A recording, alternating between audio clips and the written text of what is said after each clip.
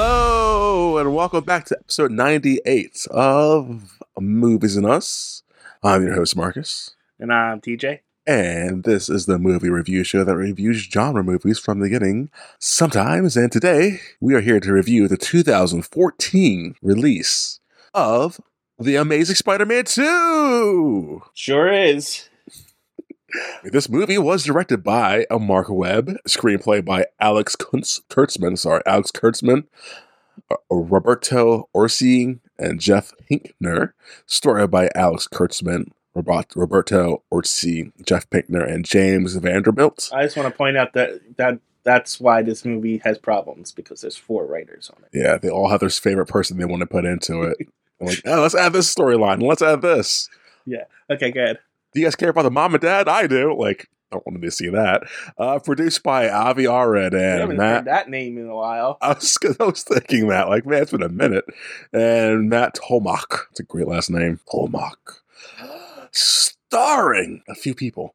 We have Andrew Garfield as the titular Spider-Man. Emma Stone as Gwen Stacy. I was trying to make a pun in my head. It's called like Gwen Dead Sea, but like it was stupid. Gwen Stacy. Jamie Foxx as Electro. Dana DeHaan as Is this Green Goblin, I guess? Or is it Green Goblin? It's Dane DeHaan, and it's the Green Goblin. Green Goblin. Campbell Scott as who'd he play? He's Peter's dad. Oh, okay. Embeth Davids as Peter's mom. Mm-hmm. Okay. Colm Ferrari as bad businessman number 1. Yeah, generic villain for some reason number 1 in this. Yeah. Paul Giamatti as the Rhino. Sally Field as Aunt May. And to you, TJ. Felicity Jones as Felicia Hardy.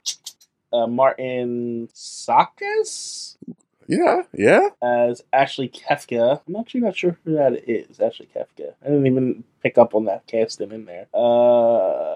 Oh, he's the mad scientist. Okay. Oh. Yeah. BJ Novak as Alistair Smythe, who was another person that I'm not sure. There's a lot of hinting at other characters in this. Yeah. That I didn't pick up on because I'm not that deep into Spider-Man lore. Yeah.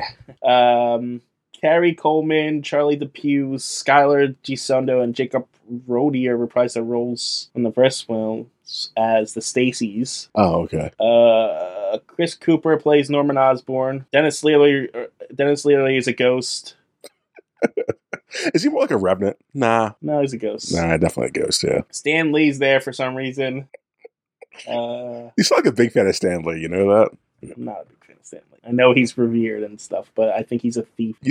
I think you're a fan. I think you're just hating to hate. I think he's a thief and stole credit and got fame, too much fame when other writers got none of it, but whatever. That's my opinion. It's usually how it is, though, right?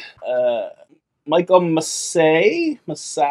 He was the man in the shadows. He's known as the gentleman. Shailene Woodley is apparently Mary Jane Watson, but I didn't see her. Yeah, and I was reading this, like, maybe she was in the background somewhere. Or maybe. Her scenes were cut from the final film, apparently. I was going to say, or maybe there's, like, an extended version of this, or... Yeah, like, apparently her scenes were cut. That makes sense. And then Oldie Bryant. She was in this. She was dressed as the Statue of Liberty. She's a cast member on SNL. Oh, well. If you hover over her name, you see the face, I think you would know who she is. No, I did, and I had no idea who she is. Oh, okay. She's hilarious. Anyway, that's the cast. Yes. This movie, which was released in 2014, has a runtime of 142 minutes. That's 2 hours and 21 minutes too long. This movie is a mess, and it is too long. Yeah, I'll say this up front. This movie has a lot of faults, and it's long. But weirdly, it was still entertaining enough for me. I was going to say, I actually came out really liking this movie. Yeah, it's like, this movie is clearly flawed in a lot of ways, but... I thought we were going to be arguing over this movie. No. Because I really like this movie. So do I. And I know it's a bad movie. So I guess it's more of a guilty pleasure, but man, did I like this movie. I'm so glad you liked it too. I was like, I don't want to defend this movie to TJ. I'm very glad. No, I was engaged from beginning to end. Even though I was like, "Why is this happening?" I was like, "Man, this movie! I really like this movie." If this movie was a little bit tighter and dropped some subplots, it could easily be like one of the best Spider-Man movies ever. Yeah, I agree. And like, I won't get into the things I don't like about this movie, but the things I like about the movie, like, damn, I really like. Yeah. Yes. So really, really good.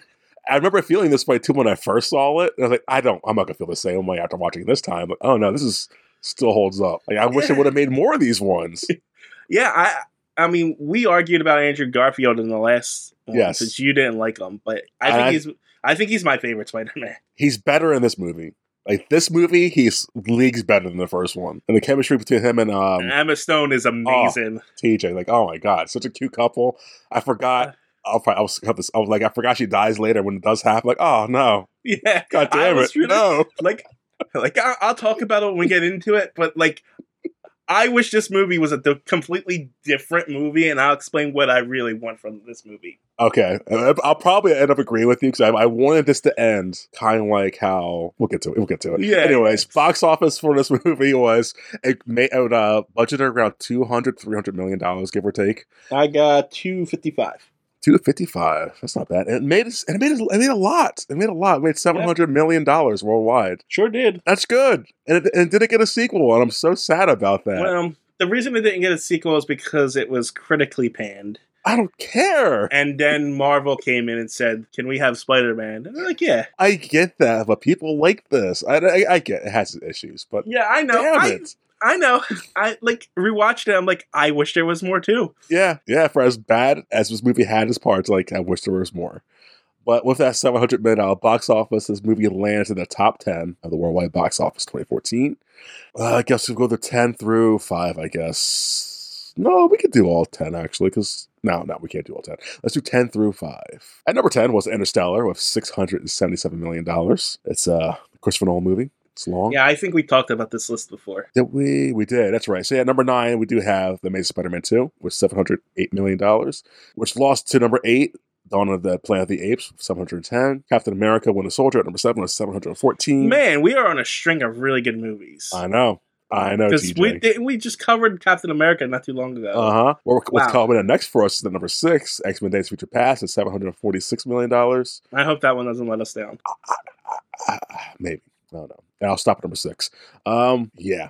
No, yeah. I remember this year having some really solid movies. As I'm scrolling down, I said some of them before, but they're just good movies that came out this year. So it happens. There's some good years of movies, and there's some just like really bad years of movies. Yeah. Do you want to talk about anything behind the scenes? I actually got 2 interesting tidbits for behind the scenes. What do you have?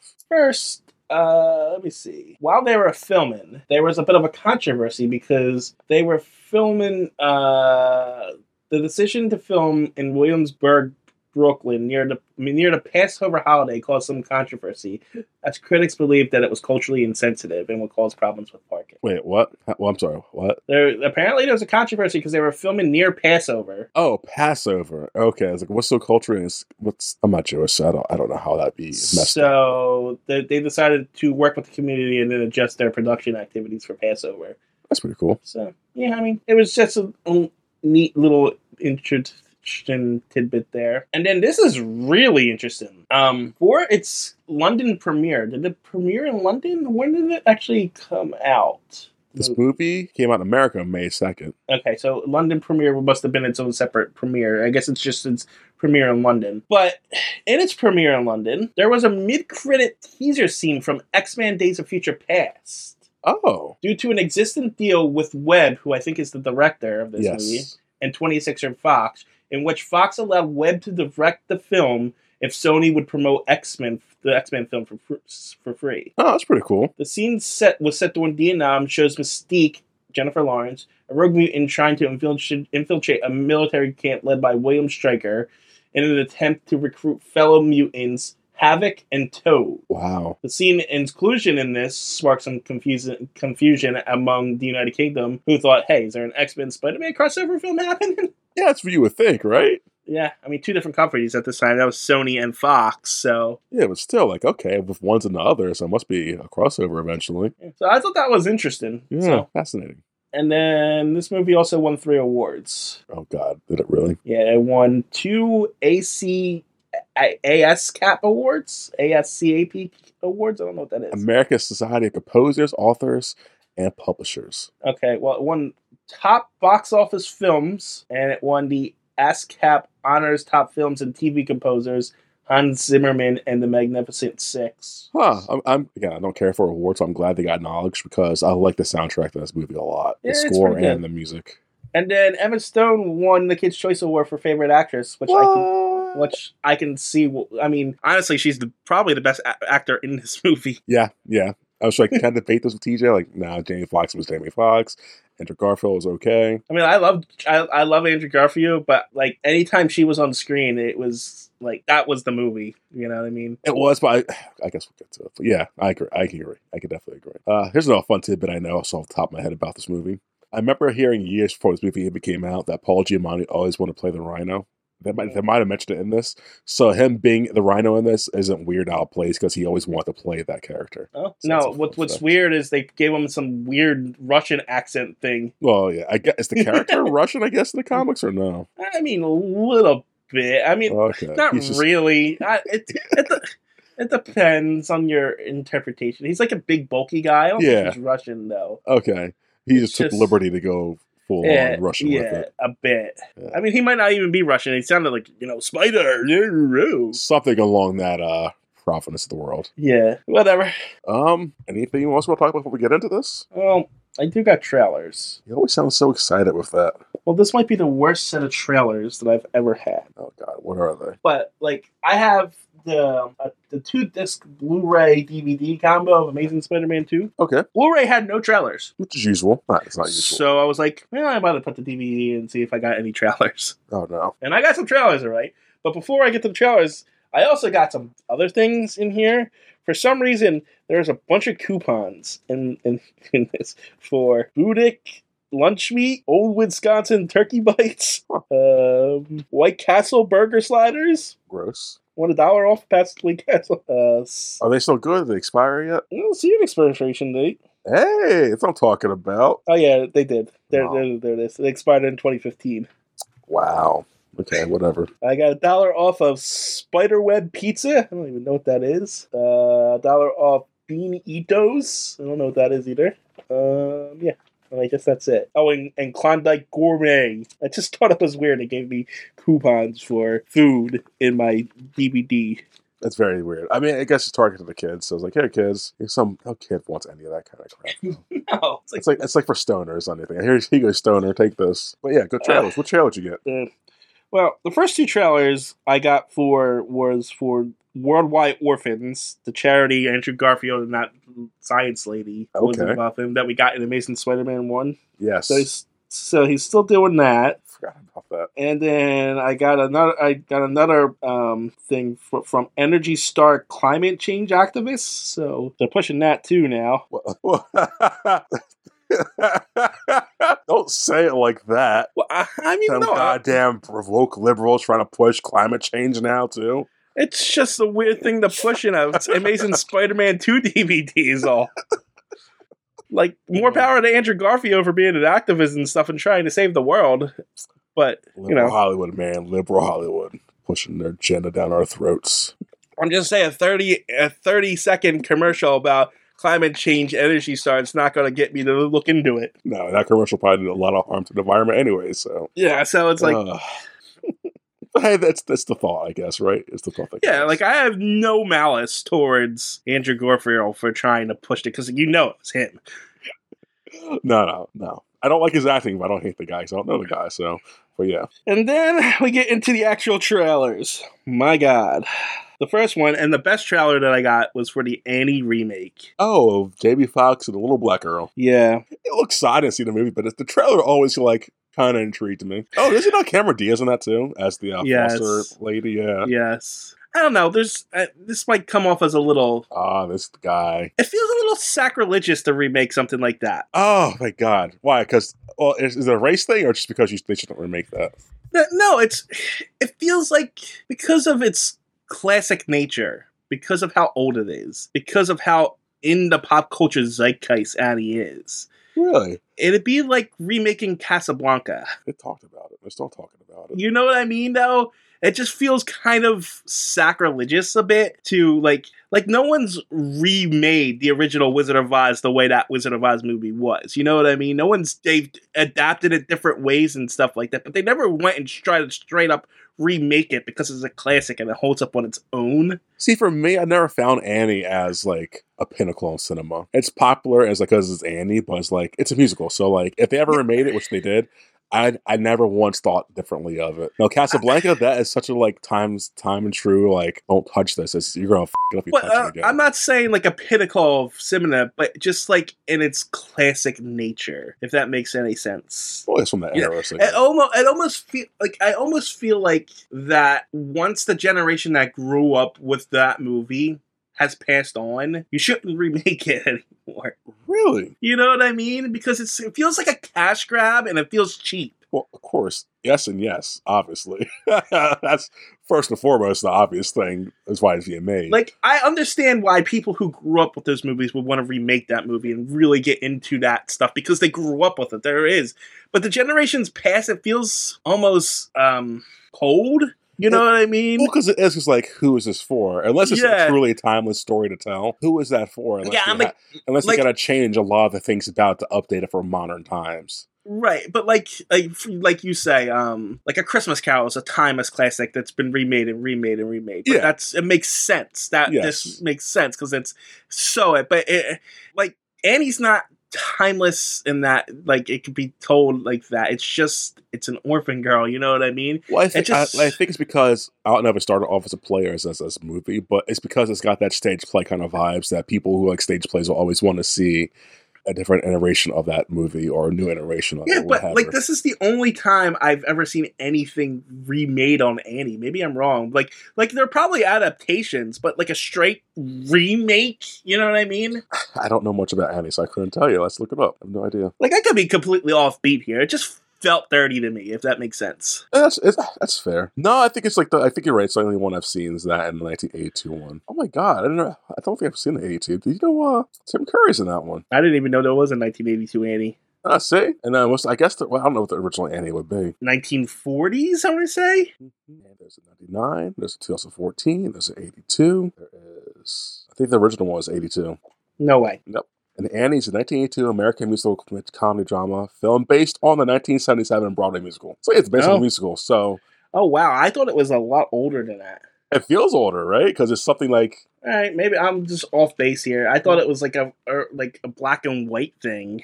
So did I. Oh, you probably think of Shirley Temple. It's kind of the same vein. Oh, that's probably what I am thinking of. Well, I take back the whole sacrilege thing then because I literally thought it was a 40s remake. You know what I mean? No, I guess you're thinking of Shirley Temple. I was thinking of Shirley Temple. Lollipop. Wait, I don't know crackers and my. Can't say that because I'll probably get sued. Yeah, I definitely thought it was Shirley Temple. Anyway. Yeah.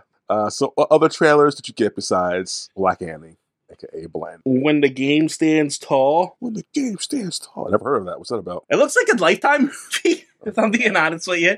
But I guess it's a full-fledged movie about, I guess it's a high school Texas team that won 152 games straight and then lost, and then there's all kinds of drama and stuff about it in it and stuff. Sounds fun. It looked like a Lifetime movie, I'm not gonna lie. It looked bad. Got Michael Chiklis in it. Jim Caviezel. Laura Dern. Oh, Laura Dern's in it. Oh, it's got a big heavy Clancy Brown. What? It looked like it was overly dramatic, so it might be Oscar bait.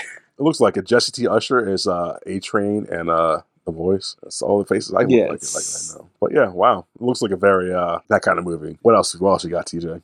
Think Like a Man 2. TOO. Is that the Chris Rock? I think it's Kevin Hart. It is Kevin Hart. It's like it looked garbage. It was like someone's getting married and the bachelorettes and the bachelors are kind of competing for having a better time. It looks stupid. It looked like Hangover, a ripoff of Hangover, honestly. Only like not as blatant. I'm not just in the same vein. I'm not a fan of his movies, so I got nothing to say on this. It looked like garbage. Yeah. And then I got Mom's Night Out. Oh, that's a crazy mom's doing bad mom thing kind of thing? No. No. Apparently, a bunch of moms decide they're going to go out and leave the dads with the kids, and then hijinks ensue because, the dads are stupid and they can't take care of the kids without the moms, and the moms are, it was very sexist looking. I hate those movies so much. But like Isn't everything it weird goes when to dad how, takes care of the kids. This is like dads don't do that. like, the moms go out and then she finds one of the moms finds one of their husbands like out at dinner and left one of the kids with some stranger, and other kids lost, and then other kids are going to the hospital because dad got hurt because the mom's not there to take care of everything. See what happens when they don't go out? Garbage. This was the most garbage list of trailers I've ever seen. See how they treat this good movie? They just give it all the trash attention. Not fair. Ugh. And then I got something called Appleseed Alpha. I never heard of that. That's because it's a 3D animated movie. Oh, God. Also look like garbage. It's like two mercenaries in like a war-torn city, and then of course there's some kid they have to save, and the kid's like this big deal and stuff, and it looked really bad. It's a sequel. Oh, makes sense. Yeah. It was also made by one of the studios that did one of the Gotham Knights animated things. So Okay. The first one's rated R, TJ. okay, Just let you know that. but just look at the two main characters. The guy's dressed in all this heavy armor and stuff, and then the girl's got a boob window for some reason. Well, this is Asian, it looks like. Japanese. Yeah, well, it probably is. So Yeah, that's why it looks like it's that little, like but it looks American, the animation style. Oh, there's a 98 one, or 88. Wow, it's one from the 88. I'm going to deep dive on this, Laura TJ. Thanks. I'm sorry. It should be. I mean, it looked terrible. I mean, it looks like the most garbage anime-ish kind of Americanized anime you can do. You might like it, though. Who knows? You might like the story of it. Yeah, I can already tell from the topics that it feels very in the vein of like Akira, as far as not like body horror and stuff like that, but like that dark, that really dark tone, which I really don't like. Well, the first one from 1988, I don't know, it's the first one or not, but it says, in the vast futuristic city built on the ashes of a third world war, a police officer and her cyborg partner fight terrorism. Yeah, like it's actually made by the people who made Ghost of the Shell. Yeah. But so, I mean, and don't get me wrong, that's a good show. That's a good movie, good series. Ghost of the Shell, Sailor Local Complex. Sean hated it. My anime and hosts really hates Ghost in the Shell. He thought he just couldn't get into it. What? I actually really liked it. Well, to be fair, he didn't like this TV show, The Standalone Complex. He thought the movie was okay. Which movie? The original? Okay. The original Ghost in the Shell movie. But The Standalone Complex, the TV should have followed it. He didn't really like, but I liked it. That's fair. So that's fair. But yeah, he usually likes the stuff that is more popular. So that's it's what funny. I'm saying. I'm surprised. But yeah, so you gotta really like it, and like I don't like that grim dark garbage because it's not garbage, TJ. Jeez. It's usually just dark to be dark. It's just mean for mean's sake. You know what I mean? You sound pretty weak to me, TJ. Yeah. Anything else trailer wise? No. Nope. So nothing else. I guess that leads us into the movie review proper, huh? Yeah. Good luck trying to cover this in any coherent kind of way. There isn't no coherent way. So I would, because there's no real act structure in this movie. I was taking notes like, how do I break this down? Like, I like the movie, but like, how do I break this mess down? It's a beautiful dumpster fire, this movie. Yeah, it definitely is. So the first 5 minutes, we get a storyline of, hey guys, you care about Peter's dad? No, but we're going to tell you his backstory anyways. And why is this here? Didn't we go through this in the last movie? Right? I will get the whole Peter's dad and mom thing out the way now from beginning to end. I don't care about it. I think it's pointless. I think they should get rid of it and we'll save us 15 minutes of the movie. It's a holdover from the last movie. Like, Peter's still figuring out stuff from his dad's briefcase. It's like, how many things are we going to find in his dad's briefcase already? Apparently, we find enough stuff to warrant a secret subway lab in the subways that come out of the ground for Peter to do research. Whatever. That's the lunacy of this movie. So, Peter's dad works for Oscorp. Yes. And he's on the run from Oscorp because apparently he put his DNA into the Oscorp spiders to help look for a cure for Norman Osborn's which means the only person who can become Spider-Man is someone of the Parker line. Yes, which is cool. I like that. I don't mind that. Whatever. It makes sense of why it works. Sure. Yeah, I mean, it's comic books. Yeah, exactly. So Peter's dad's on the run from that. Ends up in the beginning of the movie, him and Peter's dad and Peter's mom, they die in a plane crash trying to keep the secret and all that shit. Well, they're attacked on the plane. Yes, I'm sorry. They're attacked because of Osborn sending so many Right. people. Because if you remember the scene, Peter's dad's the one that caused the plane to crash. Which is really stupid because he could have easily shot the guy in the face and like survived. But let me just shoot a hole in a window. Well, I guess the pilot was dead and it was already going down. But like, the guy had a parachute on. He was the only survivor. He could take the parachute with the guy, or try to like make the plane work. I don't. You didn't have to sabotage it. If there was like 4 more of these movies, he would still be alive. That's true because we don't see the dead body. That's very true. But lo and behold, he dies because it's the last movie, and so yeah. You know what? Another interesting tidbit was that I read in the back thing that I just remembered. Yeah. Apparently they had planned sequels for it. Yeah, like one with Venom and the other one was the Sinister Six. Yeah. But one of the ideas was a revived Gwen Stacy as Carnage. If they would have gone straight horror of that one, that would have been really fun. I think that's what I read. I could be wrong though. That'd be interesting. You look into it. But yeah, so that's Peter's dad's storyline in this movie. Hey son, I helped with the creation of the spider formula to help Norman cure himself and his genetic disease, because Norman Osborn and his family have a genetic disease that turns into green goblins for some reason. That's a thing. And here it goes. Following the 2014 Sony Pictures hack, this is where apparently that happened. Yeah. I didn't know about that, but Emma Stone was revealed to be in talks to return as a resurrected Gwen Stacy in the 2017 female-led film and The Amazing Spider-Man 4 as the antagonist Carnage. Well, I'm glad that didn't happen. That sounds bad. That sounds really bad. That's exactly what I just said to you. You said it was good. No, because now that this, like you said, 2014 female-led, like they're just trying to do that in like the wrong way. Because it was generic for whatever, sure, but they're like, let's make it female. So let's bring her back from like, okay, now you're just making a bad version of this. No, there was a female-led film and The Amazing Spider-Man 4 as the antagonist Carnage. So The Amazing Spider-Man 4, she was going to be the antagonist Carnage, and she's supposed to be in another female-led Carnage movie. Okay. I thought you said a female-led film that she's going to be the villain in. Okay, gotcha.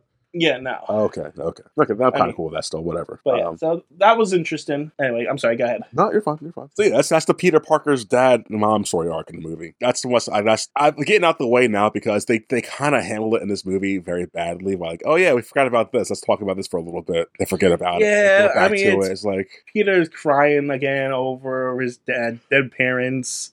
Peter, like, falls back into things he resolved in the last film. Yeah.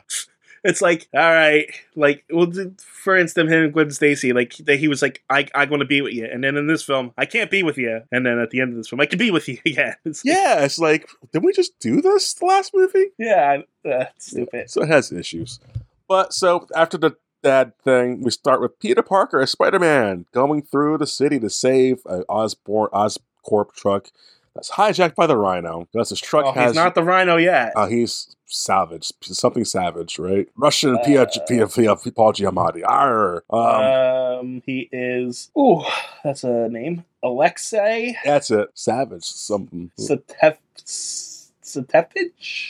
I guess the Rhino is Russian, then. Something. So that character is hijacking an Oscorp truck that has uranium on it. And so it's a big chase scene in the beginning. Peter saves the day. During the saving, Peter runs into the Max something. The Max? Max. Jamie Foxx's character. Max. Oh, jeez. You said the Max. That I was like, and there is an MTV character called the Max, and that's all I could think about. No, Peter Parker saves Max from getting pummeled by a vehicle and throwing his car chase. He tells Max, hey, you're a friend, we need you.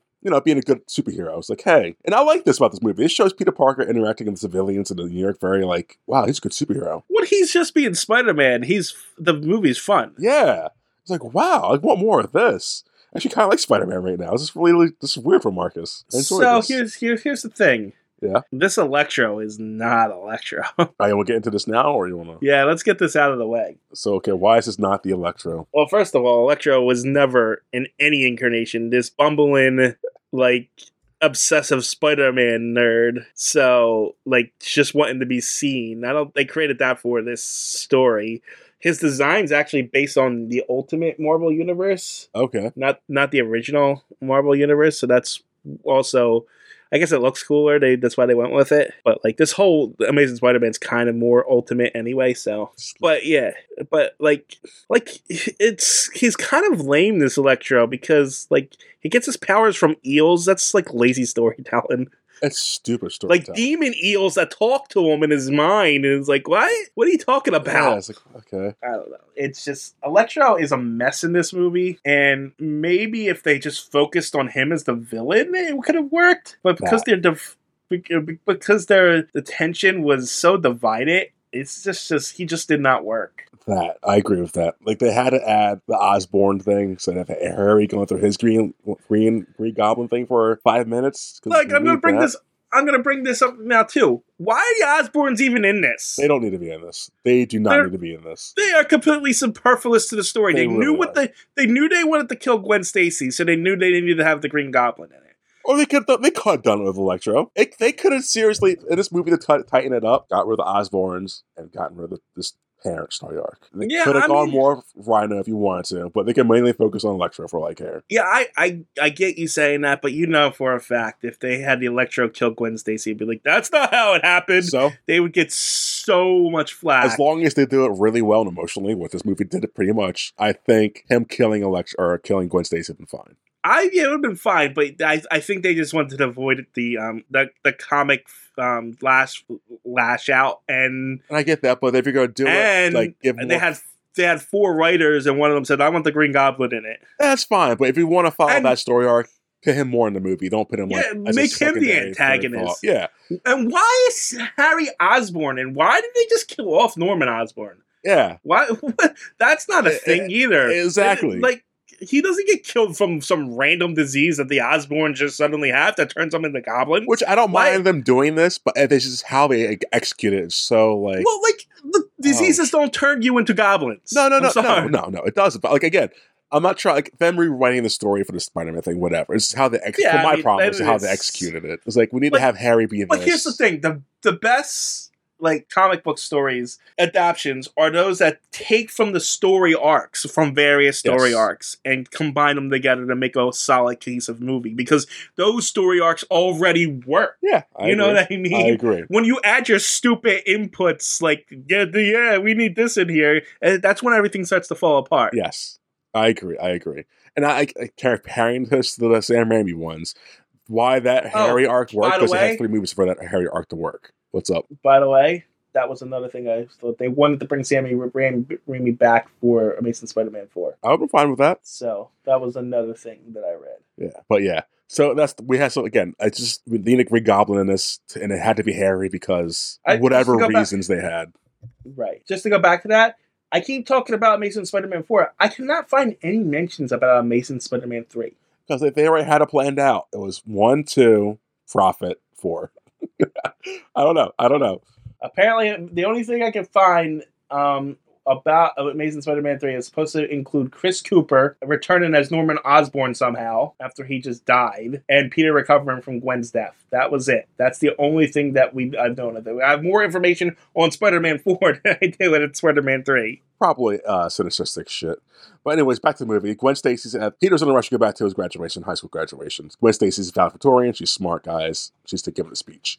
Peter shows up. Well, the speech is important. It's very important. It's very touching. It ties into later when she dies and Peter sees it. Yeah, it's like foreshadowing.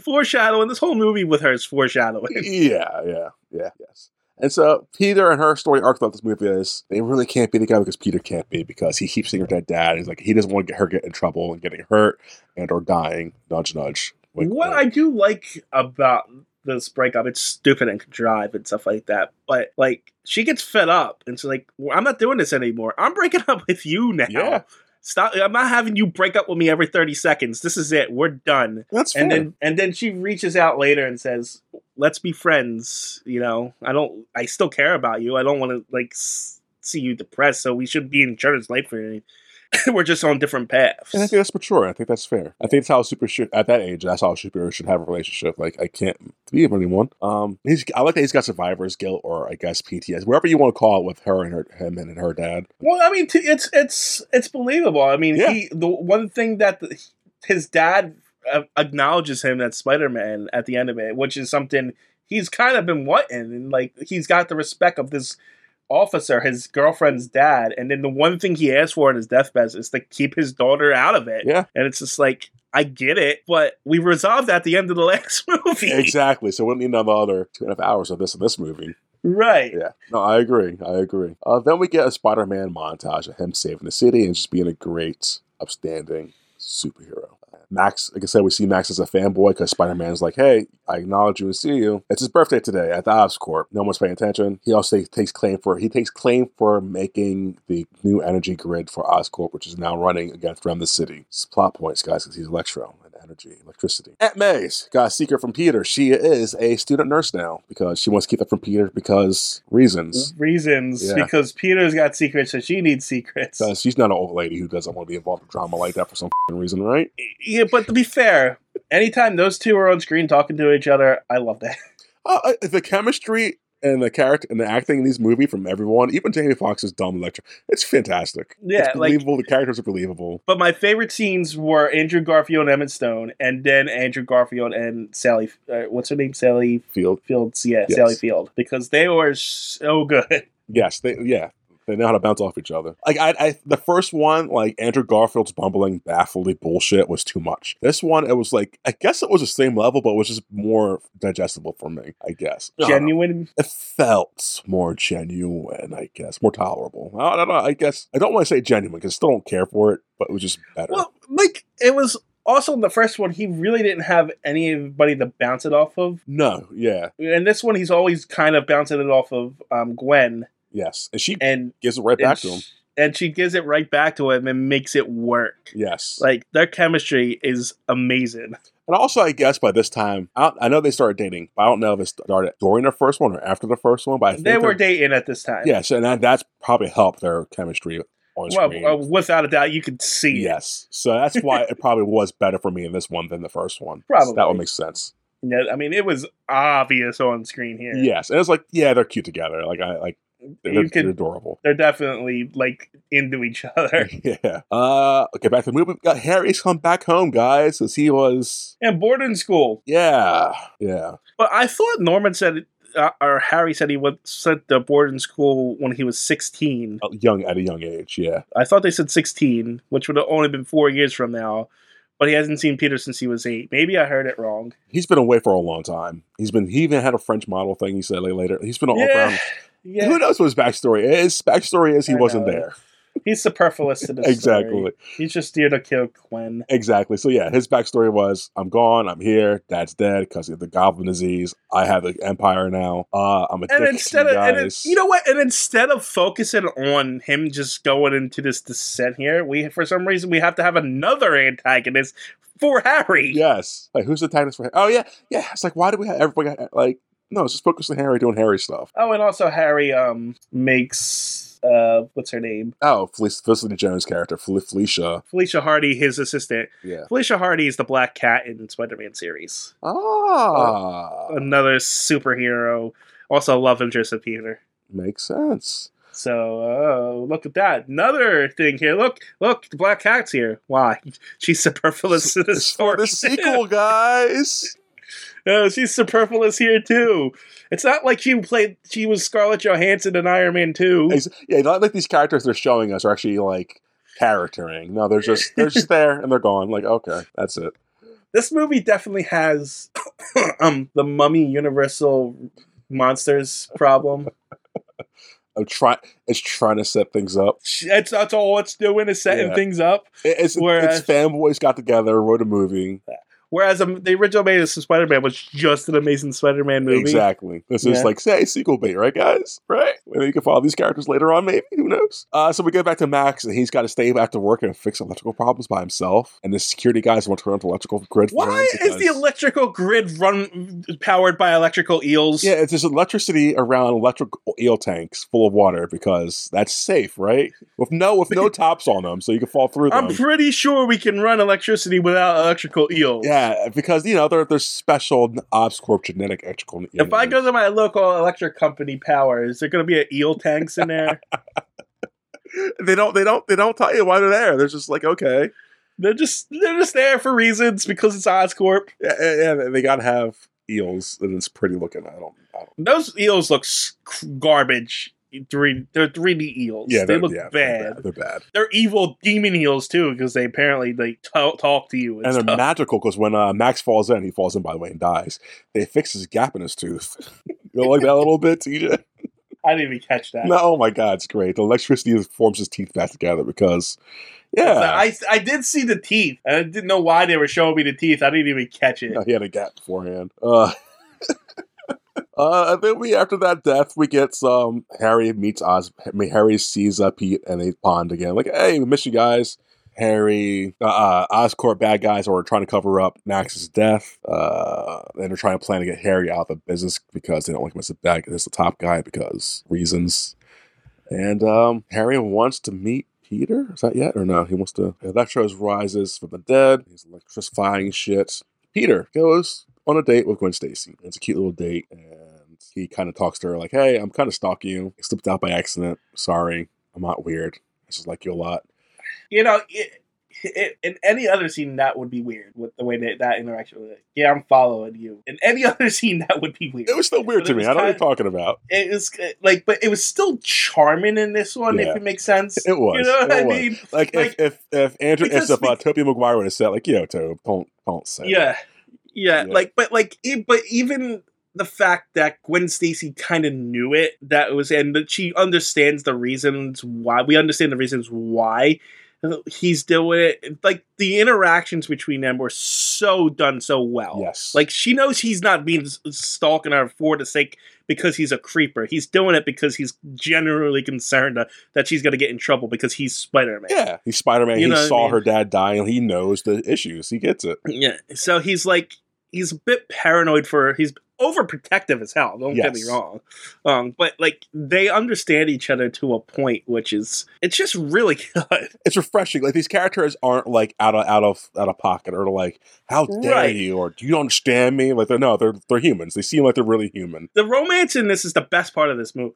Yeah, which weirdly. we never say that. No, yeah. The romance is usually the downfall of the movie, but it's like, I'm just gonna say it here. I kind of wish this movie was just their romance with him doing Spider-Man things on the side. This didn't need a villain. No, I'll take a villain. You still need a villain. You need someone. Like, if she's gonna die, like a main. No, like, it doesn't need a main villain. Maybe he stops Dr. Octopus here, stops another villain over here. You don't even overarching villain. Just him dealing with her going to England and then dealing with, and maybe in the background have Harry slowly devolving and then figuring out he's Peter and then kill her at the end. But even then, I would have rather seen the resolution where it's like, so spoiler, she's going to England. I would have rather seen him go to England with her, him fighting crime in England, and just it ended. Nah.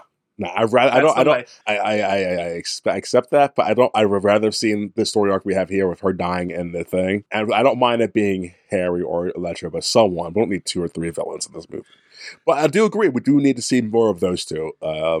Gwen. Like, I would rather just seen the relationship with everything else in the background. That's how good the relationship is. That's fair. I'll give you that. Like, because all this other stuff seems to be just distracting from the rest of the movie. Yeah, it gets in the way a little bit. Yeah, so like the action is pretty, but it's kind of like, it's like the action. For the first time, I kind of wish they hadn't followed the comics. I didn't really want Gwen Stacy to die. No, but that's why their death scene so much. That's why I want it in here, because it's like, I don't want this character to die because her and him are so well together. Like, I don't want to see her die, but her dying is like, damn. Well, my problem with it is it was so foreshadowed. Well, that too, because of bad writing. It's so foreshadowed in this.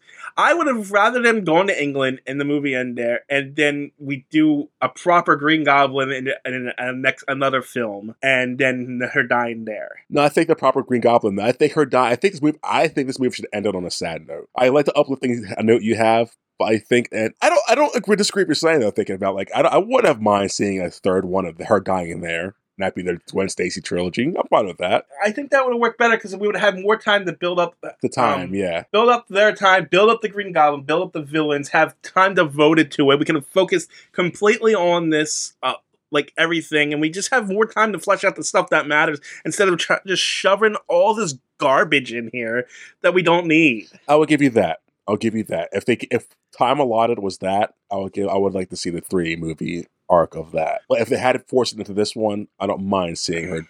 I mean, like, it's fine as it is. Like, it was still like, oh, shit, she's dead at the end. It's like still a gasping moment, so to speak, you know? Yeah. Like, if you've never seen this movie before, you don't know Spider-Man, you don't know that's going to happen. No, I didn't know it was going to happen. So when I first saw it like years back, like, oh no, that's upsetting. I like them too. But, I mean, it was weird. Even, like, as a Spider-Man fan, you wouldn't have expected it unless you were going in knowing that was going to happen. Yeah. Because she dies from a bridge. Yes. Falling from a bridge or a build. Actually, it's a building. They say bridge a lot in continuity, but I just reviewed that comic not too long ago. Yeah. And it was all she got thrown off a building by the Green Goblin. Oh, wow. But this was in a clock tower for some reason. She could have died in London Clock Tower, the Big Ben. Yeah. In your story, she could have died there if you wanted to. Yeah, no. The more I go over this movie, the more I'm lamenting what we could have had. And you can't do that in this kind of. I mean, you can, but like you just can't fall in the trap of rewriting this movie. Yeah, I know, but it's like... It's easy to, because the movie needs a script document, motherfucker. Because you could tell there was a couple good writers here. Yes, and the other writers like, we need this, we need this. Yeah, there's a great movie trying to come out here. Yes. And it's just not here. We need to follow the dad mystery. No, we don't. We don't care. Like, what did the dad mystery even give us? Nothing, TJ. Nothing. It told us spider bullshit and only Peter could have it. That's it. Yeah, because it was nothing, right? No, there was nothing. It was pointless, TJ. I hated that art. What was the project he was working on? It was Project No One Cares. That's what it was. It was something. It was a project that tied Peter and to Harry and Norman because it helped cure the Green Goblin disease, ideally. The project, because later Harry puts the disease or the cure into his body, and it makes him more of a Green Goblin because... Well, he doesn't put a cure, he puts the spider venom in. Yeah, whatever bullshit. That was distracted from the project because it all ties into the project, but the project very has forcefully into the story. It's bad. So, like, it was superfluous, essentially. Yes. I hated it. It did feel like when Spider-Man beats Electro here, the movie felt like it should have been over. Yeah. And then it kept going. And then we, like, okay, it's over, and they hear the Goblin laugh, like, oh, we got this going on now for another 5 minutes? It's like, goddamn it. It was like, oh shit, we forgot to kill Gwen Stacy. Hold on. Here, Goblin picks her up, drops her. Like, okay, cool. And then we get a more... Hold on, let me get to that, TJ. Jesus. Where was I? Electro rises. Electro does... Well, let me skip through all this shit, so hold on. So Electro does his thing. Harry's back with Peter. Initially, Harry wants Peter to show Harry where Spider-Man's at so he can get the cure, what we just talked about. Electro comes in the scene, attacks Central Times Square. Peter saves the day. Peter gets electrified. Gwen tells him later in the movie, magnify yourself because I'm smart. Magnify helps deflect electricity. Second act is, like you said, it's character development, trauma, shit like that. Third act, we can talk about it, I guess. It's just Electro taking over the power grid and Harry getting injected and setting up the next 7 movies that they're not going to make. Yeah, sadly. Like you said, there is multiple endings in this movie. Electro dies. That should be where the movie ends. You know what else bothered me? What's up? Harry's motivation for attacking Peter. It's dumb. It's like, you took away my hope. No, he said he didn't want to give you your blood because it was going to do something bad to you. And look, it did something bad to you. It amplified your Green Goblin disease in this one movie, even though your dad had it for 50 years or so. And so now he's going to kill Peter. Gwen Stacy because of reasons? Because... he lost his whatever. Like, no, what, bro? No, it's stupid. It's forced contrived. Like, why are we doing this? I mean, in the comic, it wasn't much better. I mean... But if you have 4 writers on this, you do make it better. Like, at least in that one, it was Norman Osborn who had lost his memory because Peter Parker did something, I don't know. And then he remembered everything. So he went after Peter and found Gwen. He's like, "Ooh, it's Peter's girlfriend. I'm going to take her and throw her and kidnap her. And then I'll throw her off the roof later."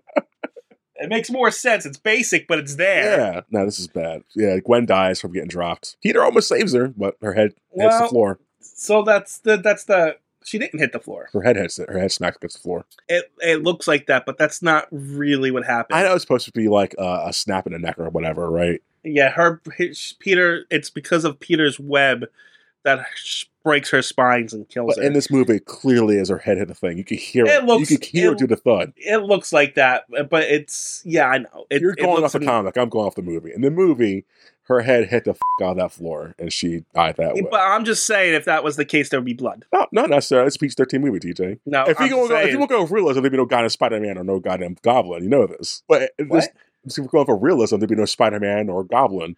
No, I'm just saying, though, it makes more sense that it was her spine because there would be blood if it was her head smashing the ground. No, I agree with that, but it was clearly her head hitting the ground. It looked like it. I'm not going to disagree with you. It did look like it, but I don't think that's what it was. I think exactly what it was. No, because of the way it snapped her You could hear back. it. You could hear her head do the thud sound. I think the thud sound was supposed to be her, the web tensing and her back breaking. Nah, I'm saying her head hit a thing. That's all I'm saying. It's not what happened, but Not in the comic. Yes, I know. No, it's not what happened in the movie. That's exactly what happened in the movie. No, it's not. Yes. No. Yes. I just told you what happened. Yeah, her head hit a thing, No. and her brain got concussed, and she died. No. Yes. Yes, TJ. This is a stupid argument we're having. Either way, she's dead. It's sad. And she's dead. It's very sad. Yeah, it's sad. And Green It's Goblin. still a good moment. What's up? It's a good moment. Yeah. You need to watch No Way Home. I don't care, girl. Such a good I moment. don't give a fuck. Such a good, I don't care about this movie. I do not want to watch those movies at all. great movies. Nope, not at all. So I guess then Goblin's apprehended. He's put in prison. There's a sad funeral scene. Peter's sad. Aunt May says some inspirational shit. I don't recall. No, she doesn't. She doesn't say anything. She says, Peter, heavy box, lighter heart. Shit like that. Does she? Some bullshit That- about Uncle Ben's box. Oh, but she doesn't say that at the funeral. No. It's like when they're back at their place, Oh, okay. cleaning his depressing house. And then he hears Gwen Stacy's speech, which inspires him to get back to become a superhero. He goes to fight the Rhino and cliffhanger because the Rhino has a mech suit now because he's part of the Sinister Six. By the way, is that a mid credit or no? No, No, but it's like there was no mid. There was no mid credit. Okay, the so- mid-credit scene was that Days of Future Past thing that they cut for all the other things. okay. So the teaser for this movie before the credits is the man in black goes to The Gentleman. the gentleman goes to Harry in prison and they talk. And the exposition to tell us, hey, Sinister Six coming, guys. We have Vulture, Rhino, Doc Ock coming, nudge, wink, and some other people. And, I mean, we do, just not in this. Yeah. Series. well, yeah, I guess you're true, huh? That's factual. It's funny. And so, yeah, that's Spider-Man 2. Amazing Spider-Man 2. Surprisingly, really good. Really good. Soundtrack was good. The visuals were good. Really good mess. Acting, yeah, like I said, it's a beautiful dumpster fire. But it does have its faults, for sure. Oh yeah, it's not a good movie, No. but it's a fun movie. Yeah, despite being 2.5 hours, I was like not upset about it. No, I was enjoyed. I came out of it like, wow, I was really enjoying Yeah. that movie. It made me laugh at points. Yep. I was upset at other points. Yeah. No, it made me run the gamut of emotions. Yeah, it was really, really good. Intentional laughs, unintentional laughs, tears. Yeah. What would you rate this mess? I mean, objectively, it's not a good movie. No. So, at best, objectively, I can only give it a 5. Yes. But on a personal level, I'd probably give it a 6. No, I fully agree. I think the best I could do is a 5 for this movie. Yeah, like, objectively, this is not a great movie. Honestly, probably objectively, it might be a 4. I think the bad and the good way out to make it an okay movie. Yeah, Maybe a I mean- 4 because it's 2.5 hours, but that's even then. I mean, but if you really found someone who hated this movie, who went through it and like nitpicked the shit out of it, I can see them ended up at a 4. Oh, yeah. I'm like, yeah, I get it. Or 3. I get it. Whatever you Yeah. feel about this movie, I would totally understand. Like, Yeah, because it's not good. It's not a good movie. no. It's So I can totally see people giving it garbage reviews. yeah, Amazing Spider-Man's right in the middle, man. Anything else, TJ? No, we're going to continue this string of good movies, though. Yeah, can't wait for next week.